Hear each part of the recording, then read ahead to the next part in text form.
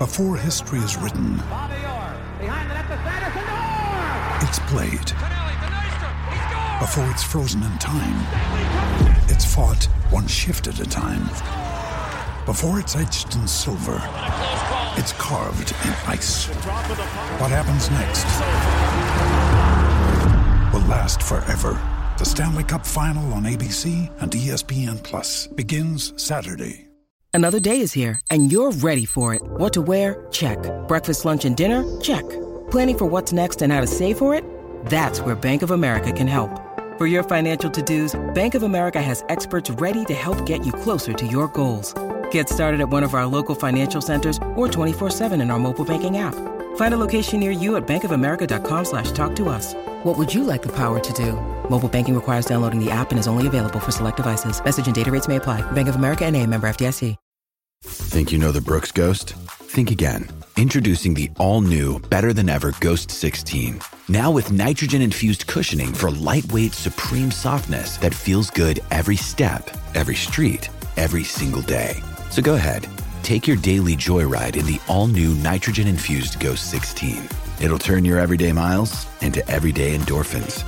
Let's run there. Head to brooksrunning.com to learn more.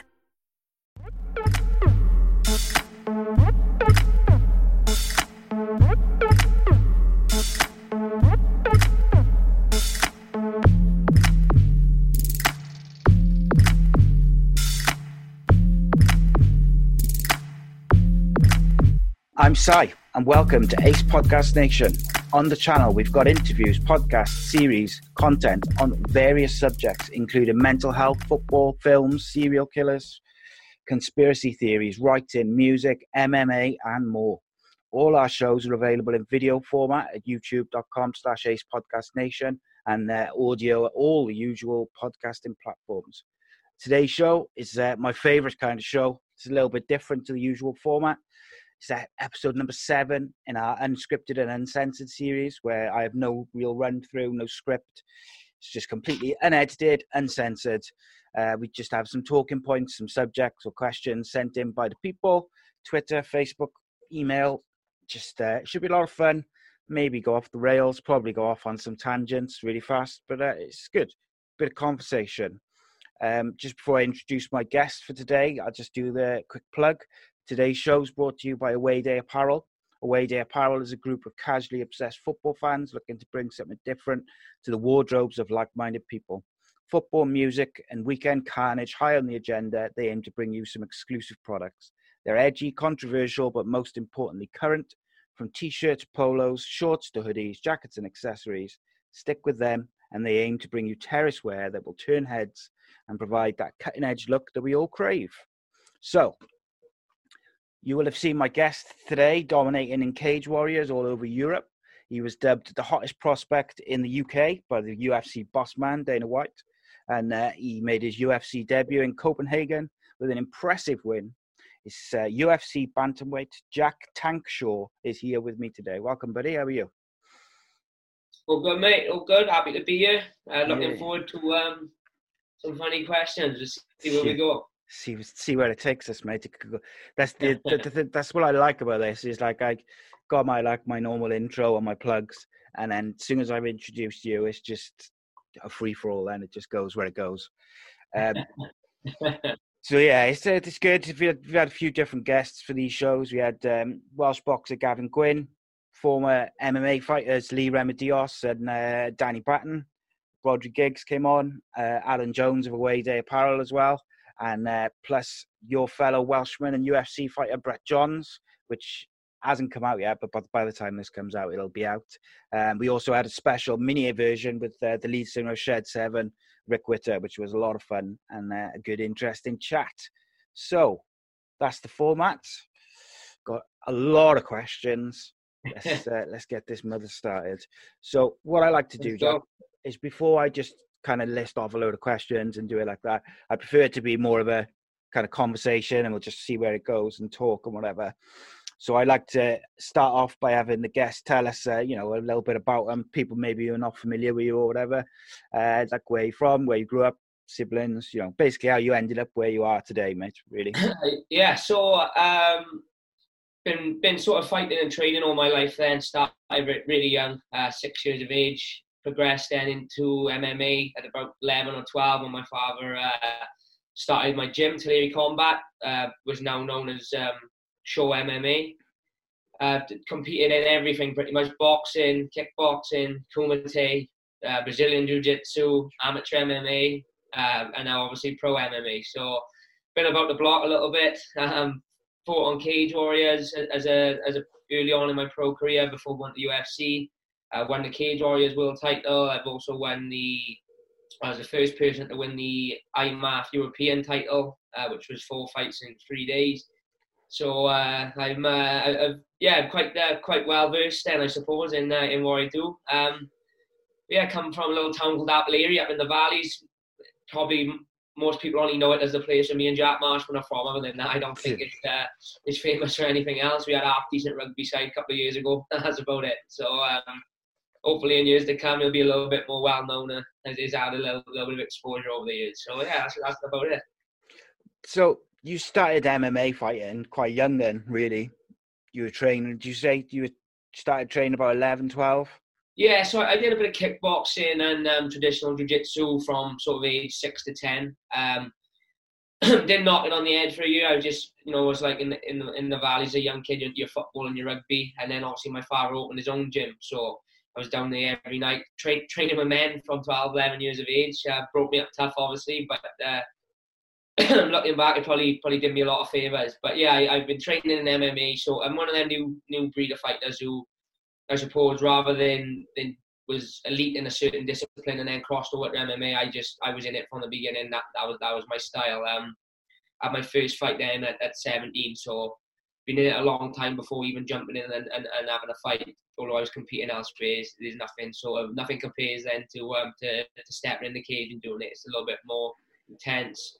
The atmosphere, obviously, with the crowds for a young kid at the time was a little bit daunting, but it was something I had a big buzz off, something I always wanted to do. And then after that first fight, it just cemented in my head what path I was going to go down, despite being a chubby 17-year-old. It was something that I thought, this is a bit of me.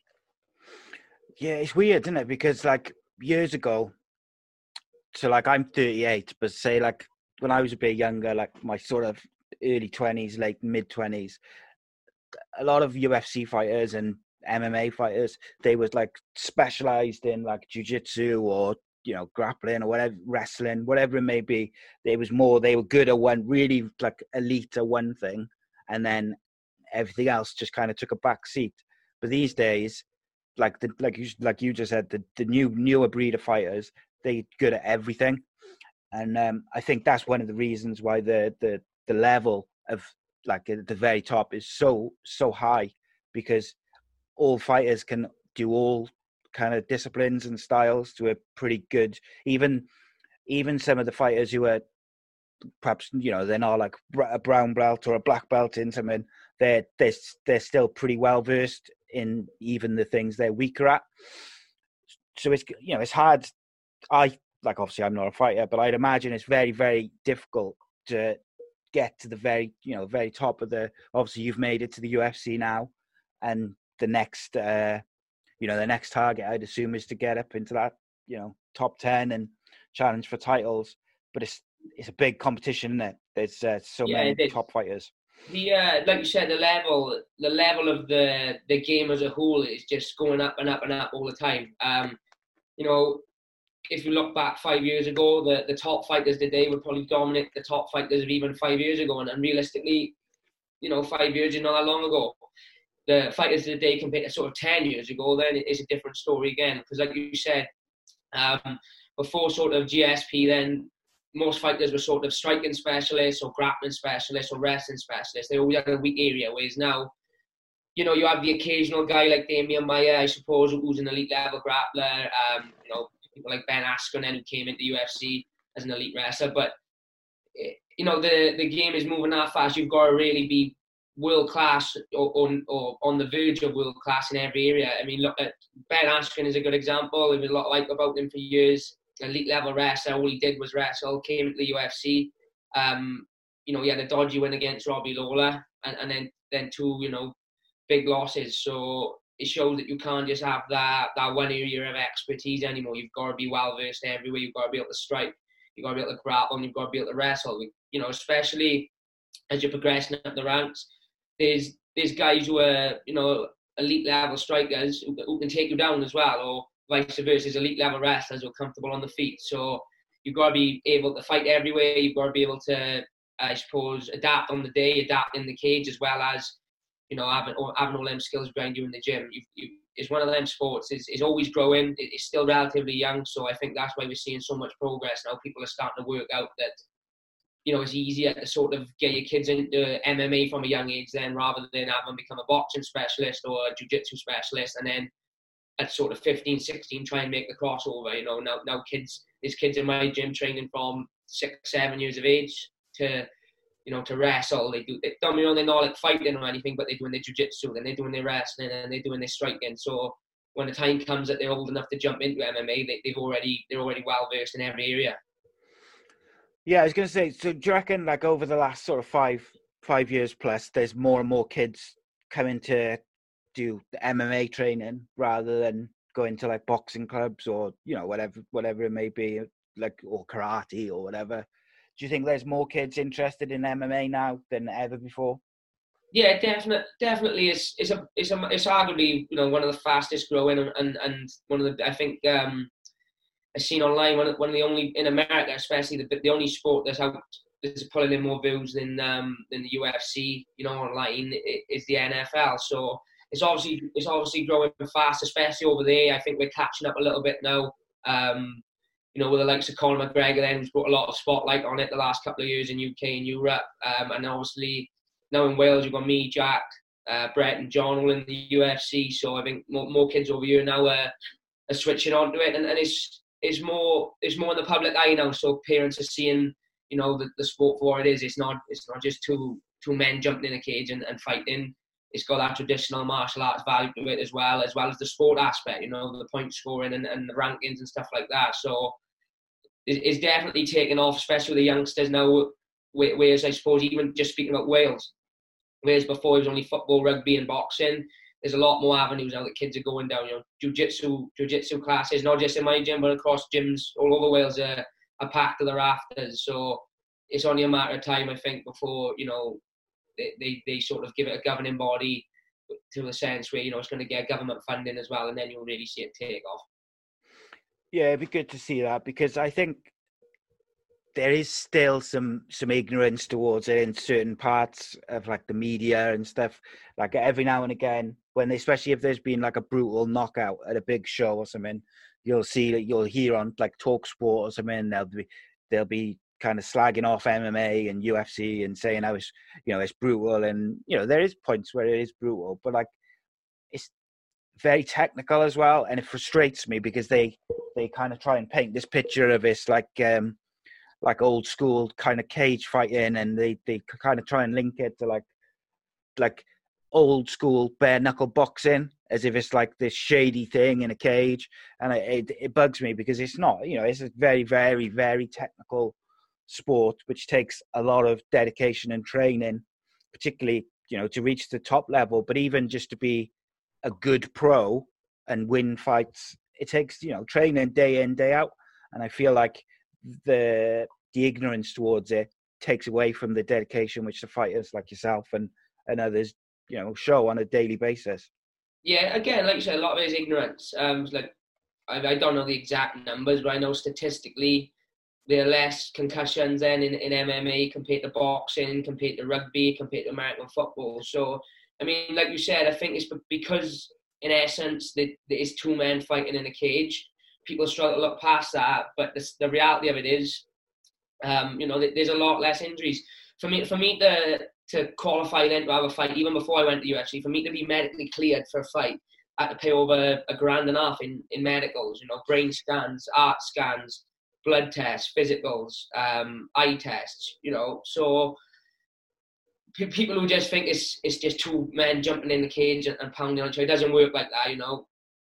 The way I always look at it is in boxing then, and I'm a massive boxing fan. I'm not slagging boxing off at all, because, you know, I'm always been a massive boxing fan. But in boxing, if you get knocked down, as long as you get up at the count of 8 and the ref thinks you're all right, you know, you can potentially go on to take another 30, 40 shots before the ref will jump in.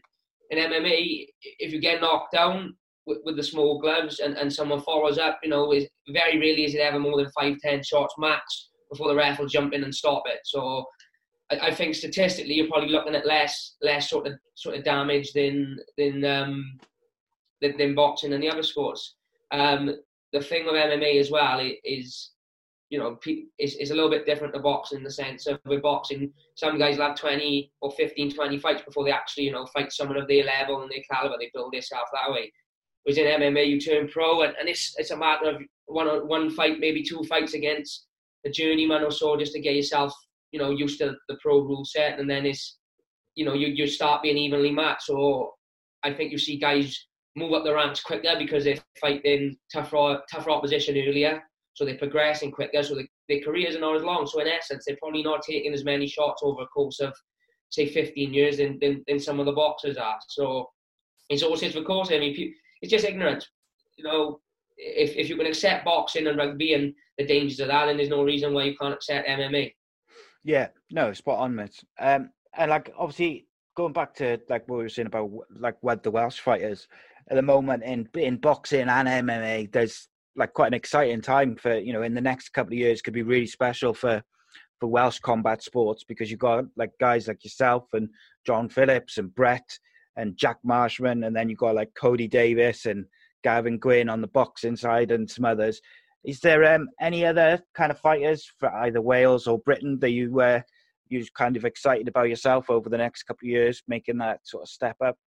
Yeah, starting then with the MMA, there's a lot of top guys coming through now.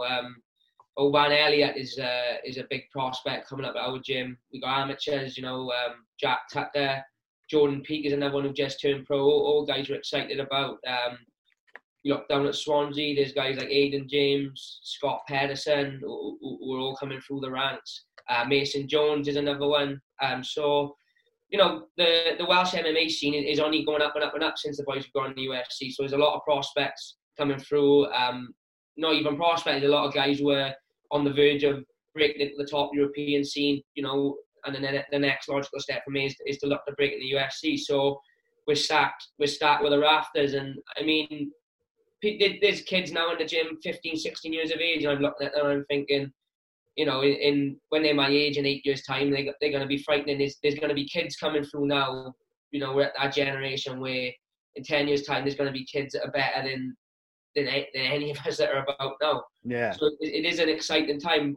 Boxing-wise as well, you look, I think Welsh boxing now is probably as stacked as it's been for a long time. You've got, like you said, you know, Cody and Gavin Gwynn, Joe Cordina, I'm a massive fan of as well. You know, he's British champion. Now, Liam Williams is 2-weight British champion. Chris Jenkins. There's a young kid over Gary as well who I train with, Reece Edwards. I think he's got all the makings of a world champion. I think he's 9-0 and he just turned 19.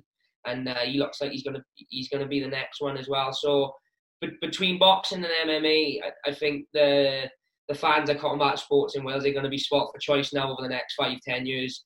And even pushing on longer now with the next generation coming through as well. It's stacked full of talent, stacked full of exciting fighters. You know, there's none of those guys I've just named where you watch them fight and think, yeah, you know, they're a good fighter, but they're not great to watch. They all put on exciting fights. And I think it's something about the Welsh, they just, you know, we're never really in a boring fight. No.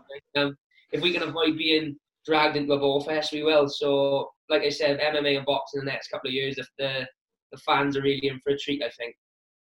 Yeah, I agree. No, you're right. Well, like the Welsh, you tend to see more like they just get into it like blow for blow a lot of the time. If it's like striking fight, or it's very rarely like the Joshua fight on the weekend, which I thought Joshua, he did what he had to do. He won the fight comfortably, and he showed that he was so much more technically like a better boxer. And sometimes it's not about like knocking someone out in, you know, the first, second, third round. Sometimes you've got to box clever.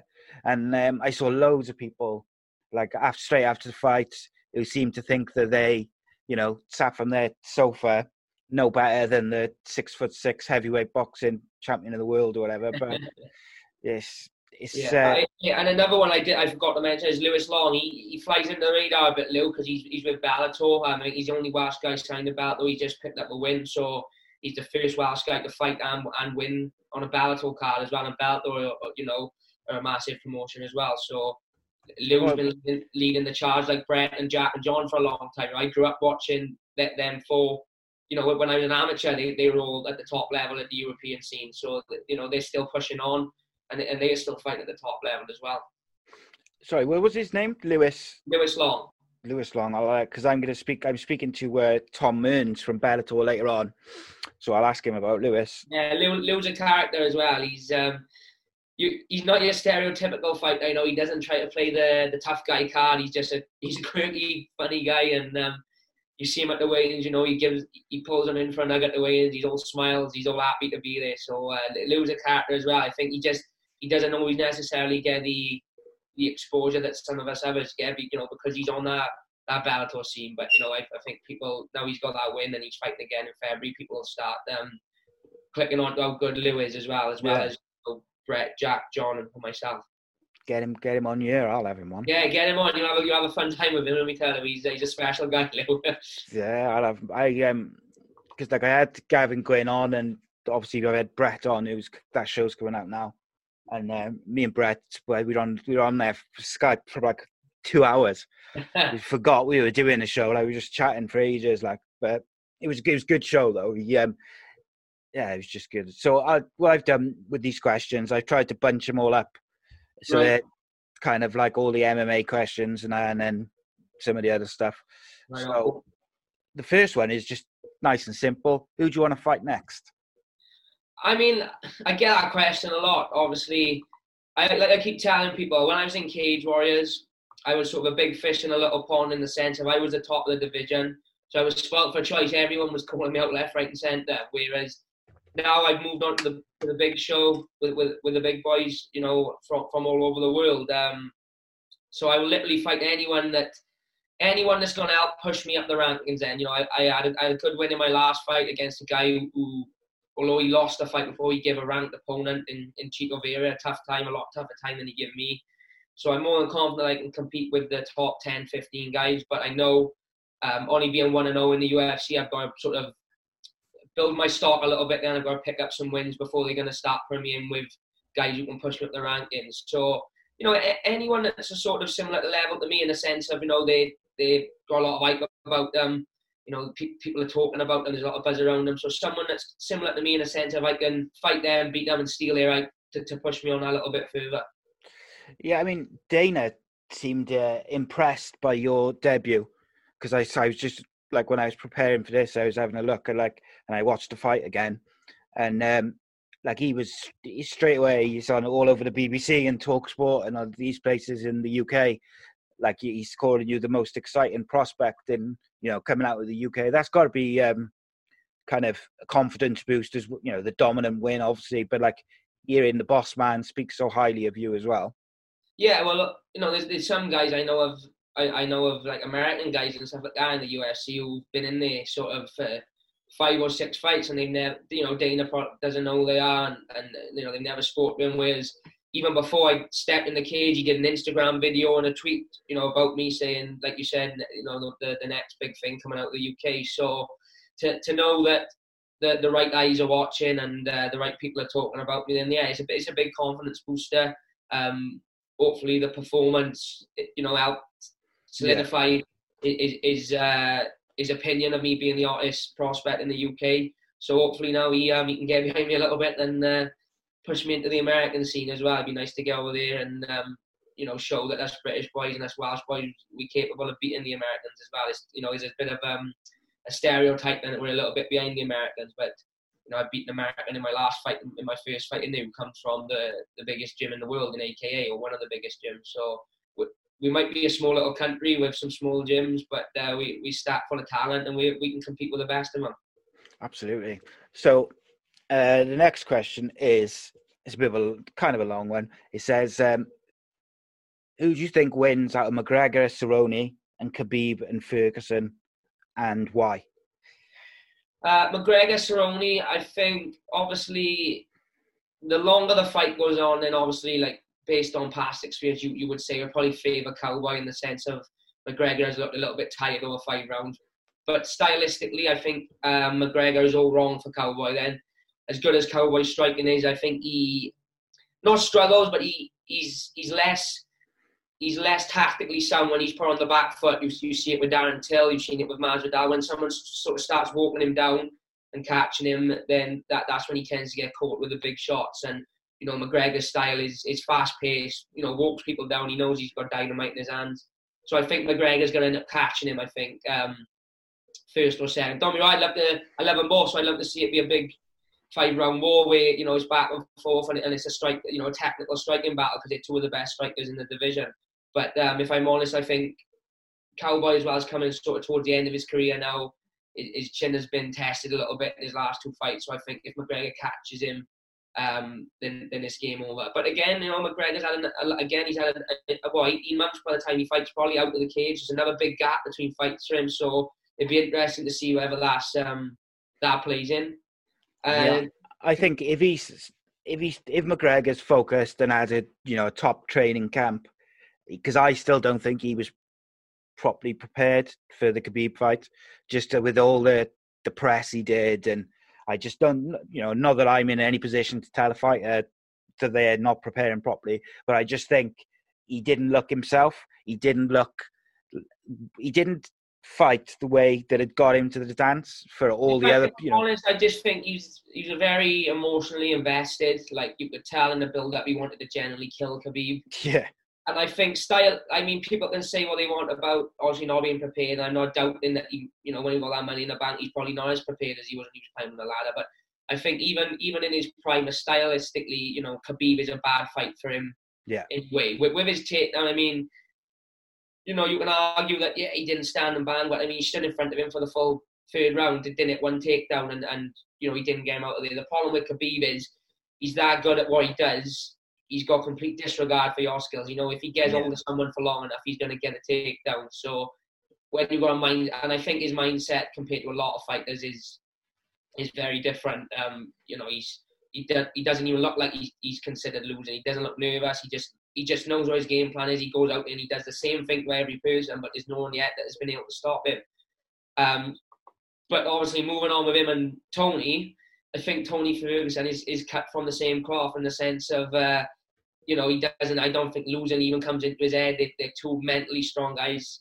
They don't really like each other either, I don't think, so that adds to the hype. And it's one of them fights I'm 50-50 on, because Khabib, I've never seen anyone sort of put any offense on Khabib to the sense where you could say, well, he's weak in this area because, he's never really been troubled. But then Ferguson, he's going to press forward, which may open up a takedown, but he's that good off his back. He causes a lot of damage even when he's on his back. So it'll be interesting to see if Khabib can neutralise his grappling then and just do his thing from the top, or if Tony's ground game will, allow him to get up, because Ferguson can wrestle as well. And, we've seen Ferguson doesn't get tired. He just keeps coming and coming and coming. And the one little flaw maybe that Khabib has is in the past, he has faded a little bit as the fight has gone on. Not to the sense where he's blown out his ass, but, you've seen him get a little bit tired. And someone like Ferguson is a bit like the Diaz is in that sense. I think if he sees someone get tired, then he turns up the pressure even more, which is why he inflicts so much damage on his opponent. So that one I can't call a winner. I'm 50-50. And after I keep thinking about it till April comes, and maybe I'll have a decision then. Yeah, I think it's just one of those fights, isn't it, where you could see if you told me you had a time machine and you've seen who won, and you told me it was either one of them, I'd believe you, because it's like they could fight 10 times, and I think it would be 50-50 on the wins. It's one of them fights. It's a matter of who can do what on the night, and what factors come in. There's a lot of factors then that are gonna play in on the night, and it's tough. I mean, looking at it, it's tough to call because they've both been that flawless the last sort of 4 or 5 years. None of them have showed any real weakness in their game, so it's tough to pinpoint an area where any of them could, find trouble, I suppose. Yeah, I mean, going back to the McGregor-Cerrone fight, I think one of the things which Conor does really well is he creates these weird angles when he's striking, particularly coming from the left side, and I think that might trouble Cowboy a bit. But like you say, if it goes a bit longer, you could see Cowboy then perhaps getting that bit. He's a bit got a maybe better conditioning or something. I'm not sure. Conor just even though like I'm sure Conor's conditioning is very, very good because he's a top athlete. He does look after the initial sort of 3 rounds. He just does seem to tire. He's one of them athletes. I think he's like what they call a fast twitch athlete. Then so his conditioning could probably be as top level as it can be. No one's ever doubted that he's not unfit because he's obviously trains his ass off. But I think he's that powerful then, and his muscles are that fast twitch that without sort of trying to give a lot about. But when he's throwing these shots, there's that much power coming in, and I think naturally, obviously his muscles sort of tire a little bit, and maybe that's what factors in. But on the flip side, although he looked tired in the second Diaz fight again, he managed to come through with a bit of a second win and pull out the win there. So it'll be an interesting fight. If he doesn't land the shot sort of early on in the first 2 rounds, I'm being intrigued to see how the 3rd, 4th and 5th play out. But I think as long as he's in the first 2 rounds, he's capable of putting Cowboy away. And I don't think for the first 2 rounds, Cowboy will sort of danger him in the sense of putting it to bed. But as the fight goes on, that's where Cowboy becomes more dangerous, especially looking at the Iaquinta fight. He sort of got stronger as the fight went on and got sharper as the later rounds come into play. Yeah, and then someone else asked if McGregor wins and Khabib wins, can Conor beat Khabib and how in the rematch? I don't think really that there's a way. I mean, I see a lot of people on Twitter, and I'm a big fan of McGregor myself. I've been for years. Maybe he's gone a bit off the rails a little bit the last couple of years, and some of the things he's done, it is tough to get behind him. But yeah, fighting wise, you can't not be a fan of his style, the way the level he's at then on the feet especially, and even in his wrestling, like you've seen he's had a lot more success defending a takedown against Khabib than anyone else. But ultimately, he's still, as good as his defense was for a little bit of the fight, he still couldn't stop the end takedown. So if I'm honest, I think if him and Khabib rematch, maybe he'd have a little bit more success early on, but I just don't see how it goes any other way. And if I'm honest, McGregor have done the old title thing and had the belt and been the king of 2 divisions. I'd be more interested in seeing him fighting Diaz again and Masvidal, seeing him in fights that are going to be exciting and, fights super fights, isn't it? Yeah, fights that the fans want to see rather than, just putting him in the belt. I know that makes more sense for the UFC with the money and stuff, but like I said, I'd be more interested. I think, and if I'm honest, I think they iron up the Masvidal fight. That's why they've put this fight at welterweight, because they get a win now. They can argue the case of, well, he's had another win at welterweight. Let's chuck him in against Masvidal, and that's a fight that you ain't gonna. I don't think you'll meet anyone that don't want to see that fight. They announced that's got potential, especially after the year Masvidal's had, to be the biggest draw sort of in UFC history, because I can't imagine them two are going to get on with each other in the build-up either. So they've already started, haven't they? Yeah, they've had some slight digs. And I think that's like a real special fight. Another fight I'd like to see Conor have would be against Ferguson. I would love to see that. Yeah, again, that's another one. That's another fight I'd like to see. Just because of the style of it, Ferguson just stand and bang, wouldn't they? Ferguson is prone to getting hit, but he's a tough fucker. So it'd be interesting to see if he can pull him away, or if he can't pull him away, what happens when he gets back up and he doesn't get tired. There's a lot of factors, and for me, that's what makes a fight, is when you've got all these factors of McGregor gets tired a little bit early, Ferguson is fit as they come, but then you've got Ferguson is prone to getting clipped, whereas McGregor is elite with his striking and can tag anyone at any time. So when a fight's made like that, stylistically, that's a lot more exciting, I think, than the McGregor and Khabib rematch. Yeah, it's spot on, mate. Okay, let's get see some more questions. So we got, if you could pick up any fighter, past or present, to face in your first main event, who would it be? Funny enough, is not like the stars are lining, but I just seen obviously Frankie Edgar is dropping to bantamweight, and I've been a massive fan of his from about probably 15 years of age. I was probably 15 when he first come onto his title run at lightweight, and there's not many people I'd fanboy, but I think if I seen Frankie Edgar, I would have a fanboy moment. But who knows? Maybe in a couple of years, if he's still about, he may knock it on the head in a couple of years, because he's had such a good career and such a long career. But me and him at bantamweight, I think it'd be a fun fight, and to fight a legend like someone I've looked up to there, one of my heroes, I suppose, as a kid coming up. Always liked his attitude. He's humble, puts on great fights, and then it'd be an honour to share the cage with him. So never say never. Yeah, Dana White, get that done. Frankie Edgar versus Jack Shaw. I like that. That's a good one. So Johnny asks, who would win out of you and Brett Johns, and would you fight each other? Tell Johnny it'd be a draw. No, I wouldn't want to fight Brett. Me and him are very pally. We do a bit of training together. Coming up as an amateur, like I'd had 1 or 2 pro fights, and Brett was always really good to me. At the time, I think he was the Titan champ or the Cage Warriors champ. Had me down the gym as an amateur, helping me improve, sparring, stuff. Like, always sort of took me under his wing a little bit, always supported me online, everything like that, and vice versa. I got a lot of time for Brett, looked up to him for a long time and still do in this game. He's a great fighter. He's one of the first ones that proved that the Welsh guys can wrestle, that we can compete with the top guys all over the world. And, I would like to think that there's enough people in the division that we can avoid fighting with each other.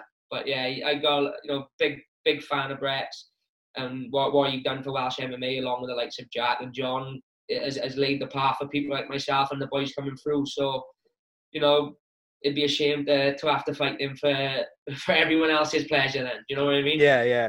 I think Johnny's trying to stir up trouble myself. Johnny's trying to stir up trouble. He's trying to get an all Welsh fight. But it's got to be difficult, isn't it? Like, especially when you've got, like, if you've got friends in the same weight class and, the time might come where they want to match you against each other, it's going to be difficult, isn't it? But, like, have you ever had to fight anyone, like, who you're, like, friendly with or pretty, like, not close to, but, like genuinely friends with, rather than just know in a passing capacity? Yeah, no, never in MMA.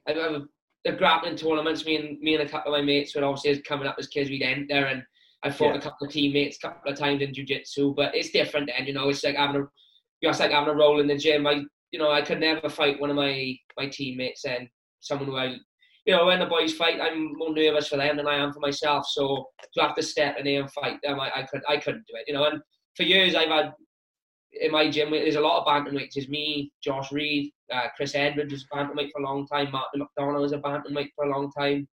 So there's a lot of us floating about the same weight, and we've always avoided fighting each other, and I think we always will. The bond we got in the gym is more of a family bond then, rather than just teammates. We all generally want each other to succeed and do well. So I can never fight one of them under the lights. And I'll save that for people I don't know. Okay, let's fly through some of these questions. AJ or Fury? Fury. Absolutely. Couldn't agree more. If you could fight anyone from any era, who would it be? Any weight or? He says any era, but there's another question now in a minute about any weight. Any era. Let's go Frankie Edgar again. I know we're still about the same time, but he was in his peak, I think, about 5-6 years ago. So let's go with Frankie Edgar. Yeah, you won that fight, didn't you? I don't know if I really want it. I don't think I do want it because I look up to him so much. But when you talk about what's the saying, you keep going till your idols become your rivals. That's the one example that shines through it in the division. There's no one else in the division then that I sort of think of. I looked up to them as a kid coming through. Whereas Frankie Edgar is a legend in the game. Yeah, and I suppose the other thing is, it's if you're like such a big fan of him, it's like you don't want to end his career, do you? So, like in that sense, no, I don't mean like nasty. No, I know. But just like he's coming towards the end of his career, like, and if you give him a bit of a whooping, that's it, probably, innit? And then it's like, or you could give me a bit of a whooping, and perhaps I don't like him as much. Then. Yeah. You can go different ways. So, if you could fight, there you are. If you could fight a current fighter from any weight, who would you fight? Oh, that's a tough one. Let me think. I have to try to think. Is anyone I don't like? Probably, let's go TJ Dillashaw, just because of all the PEDs and the blood doping and all that shit. I think he should be banned for life. If I'm honest, I don't see how you can get caught blood doping. Look what happened with Lance Armstrong. Yeah. They banned him for life. So I think the same. I think the same should apply. Anyone caught using steroids or blood doping, they should be gone for life. They shouldn't get a second roll of the dice. So it'd be nice to, he might put it on me again, but it'd be nice to get on with him and sort of. But I think again there'll be a lot of people in my division who want to crack at him just to sort of get back at him for even trying that. The fact he hadn't even denied it, he openly admitted he did it. So it's like he's done it knowing full well, knowing exactly what he was doing, knowing it was illegal, and hoping that he didn't get caught, and he's come back to bite him on the arse. So I think he lost a lot of fans the last 2 years on what happened. I don't think no one will be interested to see him come back either. No, I think the only thing people will be interested in is seeing him get a pasting. Yeah, exactly. Yeah, I agree with you, mate. Anyone who's doing like PEDs, I lose so much respect for him. But then I was reading about it the other week, and it was like blood doping to me is like taking it up another level. Yeah, exactly. And it's just like, I've never done it, so I don't know what, but I've been told it's the equivalent then of, you have a Saturday and Sunday off, you wake up Monday, you're fresh your daisy, you feel like you could do 10-mile run, you could do your weights, you could do 5 sessions in a day. And I've been told with the blood doping, you sort of do it, then you wake up the next day exactly the same way, so you feel like you could go and run a marathon. So it's not fair on everyone else. Obviously, fight camp and training 3 times a day, 6 days a week when we're in camp weighs on all of us, but that's just part of the game. Pushing through when you're tired. It's a dangerous sport as it is, so we don't need to have people cheating and getting an unfair advantage in a sport where physical harm can be done. They should just ban them for life. I don't understand the 2-year ban. The 2-year ban sentence when they tried to ban Nick Diaz for 5 years for smoking weed. It doesn't make any sense at all. Yeah, it's fucking stupid, that, isn't it? So I know you're pushed for time and stuff, so we're not going to get through all the questions because there's just so many of them. So I knew that, but I knew there was a chance of that. So I'm going to try and pick out some of the good ones. What we got? Who's the greatest MMA fighter of all time? And who's the greatest UK MMA fighter of all time? The greatest of all time is probably, I would say, John Jones, but then you've got to give GSP his props as well. Again, clean athlete. Then was the greatest welterweight of all time. Had 4 years off, come back and won the middleweight belt. And now there's talk of him coming back and fighting Khabib. So as far as MMA athletes go, you've got to give GSP. But skill-wise, John Jones is undoubtedly, levels above him. The only thing that sort of brings Aaron down a bit is obviously the PED accusations. But I know there's talk of them saying now that something went wrong there with the test or whatever. But that's someone else's story to tell. And the greatest UK has got to go with Bisping. First ever UK UFC champion, was on the verge of winning it so many times and didn't do it, and then to do it towards the end of his career, he's without a doubt the greatest we've ever had come from the aisle. Yeah, spot on. The one thing I'd say about John Jones is if it comes out or turns out that he's never taken PEDs, and it was a mistake, kind of the other side's mistake, I think that's real bullshit. Because he's going to be tarred with that no matter what, now forever. That is the other problem with the old drug testing fiasco is, they need to get something in place where you can 100% confirm it or not. Did he do it or didn't he do it? Because like you said, despite what happens now in his career, he could go up and win the heavyweight belt and then drop down and win the middleweight belt. He'd still be tarred as, but he took steroids. Where if he hasn't done it, then it's a bit shit for him. Well, the thing is, most people, if you ask them, who's the greatest fighter of all time, they say John Jones, but, and there's always a but. It's because they associate, not just that, but that plus the other stuff which has gone on with him. So it does take away people's opinion of, his career overall. But we'll see. Yeah. I guess we'll see where it goes. Right, so what I'm going to do now, just before we finish off, I'm going to skip down to the bottom, which is the other questions. So they're a bit more random. So what have we got? Biggest prick you've ever met in the fighting world? Biggest prick I've ever met? Yeah. I don't know. I haven't really met many bad people. In Do you know what? Brett Johns said the same thing. He said the majority of the people I've met are all pretty sound. The majority of sound is there's some people with bad attitudes and stuff like that. But as far as meeting on a personal level, I don't think I've met many wrong uns. Oh, there we go. So, most famous person in your phone contacts? Most famous person in my phone contacts is either got to be probably Gary Lockett, the Pocket Rocket, or probably either Marshall or Brett Johns. They're the only other two I've got on my phone that's famous. So when you win your next fight up in Vegas or something, there'll be a few more. Collect a few more then, can you? Well, maybe I tell you what, Ross Moriarty as well. Yeah, he's up there as well on the Welsh voice. That's a good one. That's a big one to have as well. Yeah. So this guy, it's a girl. I do apologise. Peaches says, Jack, congratulations on your UFC win. I'm struggling for good stuff on Netflix at the moment. Can you recommend me 3 good films and 3 good TV shows? 3 good films. Right, let's go with what I watched recently. Last night I watched Daddy's Home 2, which had me in stitches. So go with that. What's the new one on there I watched the other night? Braven is another one. Is a new Netflix one that's pretty good. And I don't know if it's on Netflix, but a classic, one of my favourite films is The Watch with Jonah Hill and Vince Vaughn. If you're into stupid comedies and got a stupid sense of humour like me, that's a good one.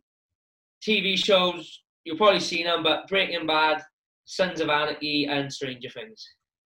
Good shout. I haven't seen the latest series of Stranger Things yet. I keep going to watch it, and I get distracted. Power, you go have a 4th one, Power as well. Check that in a minute. I've heard that's supposed to be good. I haven't watched that yet. Right. I love Power.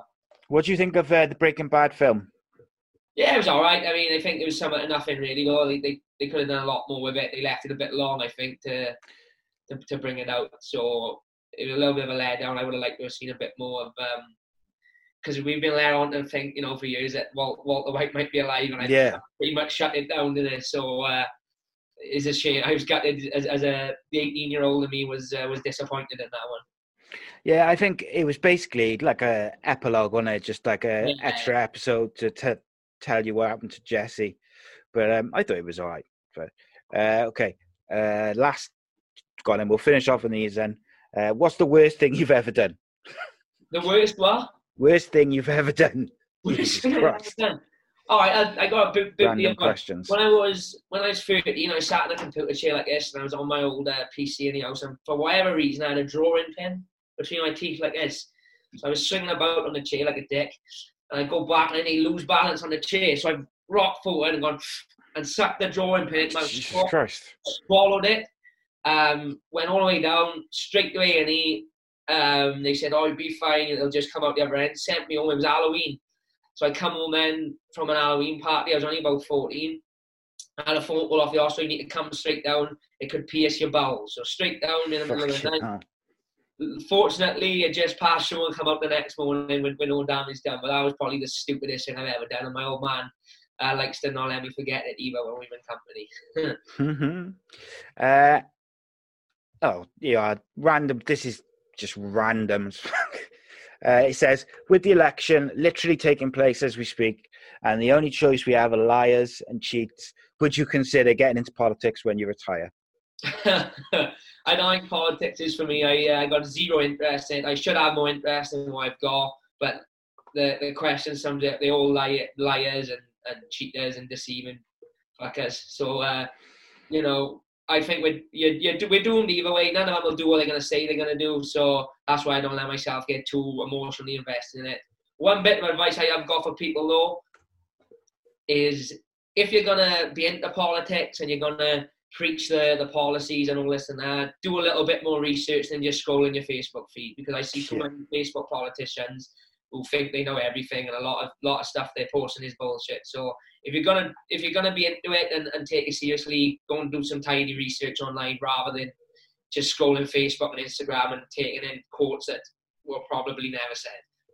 Yeah, well, what people do is they just try and find stuff which matches up with what they want to say or what they believe, and they don't check if it's actually happened or if it's true. And let's be honest, this is my other thing, right?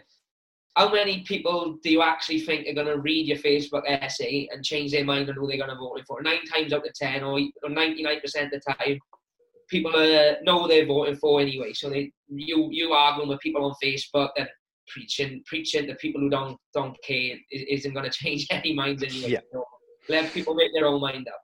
That's it, mate. That's it. Right. I know you got to go. So tell the people, Jack, where they can find you on social media and stuff. And if you've got anything coming up. Yeah, you can find me on Instagram and Twitter. It's Jack Show MMA, and it's Jack Tank Show is my Facebook page. Don't add my personal account because I'm full up with friends and I'll have to sadly decline everyone. But everything I post on my Instagram goes on my Facebook fan page as well. So follow me on there. Nothing confirmed fight-wise yet. Hoping to get out early next year, March, April time. So any news, you'll be kept updated online. Excellent. Guys, you can follow me on Twitter at ACEcast_nation, Facebook.com/ACEcastNation.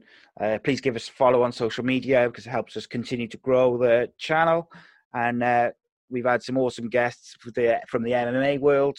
Obviously, we've got a podcast on football every week with the Championship show and plenty of other shows, including the Danny Batten MMA show, which is recorded on Sunday after the big UFC card on the weekend, which we didn't even get to talk about, which is a mental card on Saturday. I can't wait for it.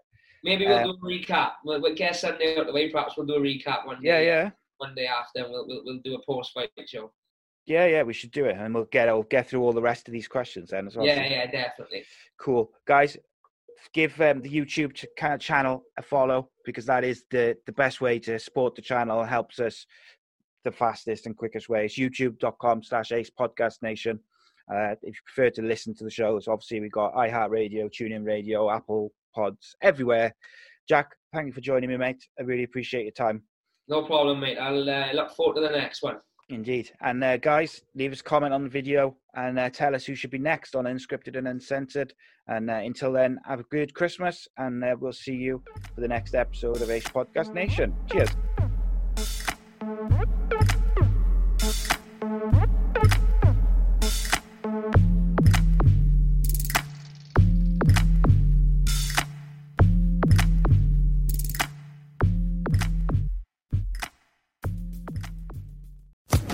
Social Podcast Network. It's time for today's Lucky Land horoscope with Victoria Cash. Life's gotten mundane, so shake up the daily routine and be adventurous with a trip to Lucky Land. You know what they say, your chance to win starts with a spin. So go to LuckyLandSlots.com to play over 100 social casino-style games for free for your chance to redeem some serious prizes. Get lucky today at LuckyLandSlots.com.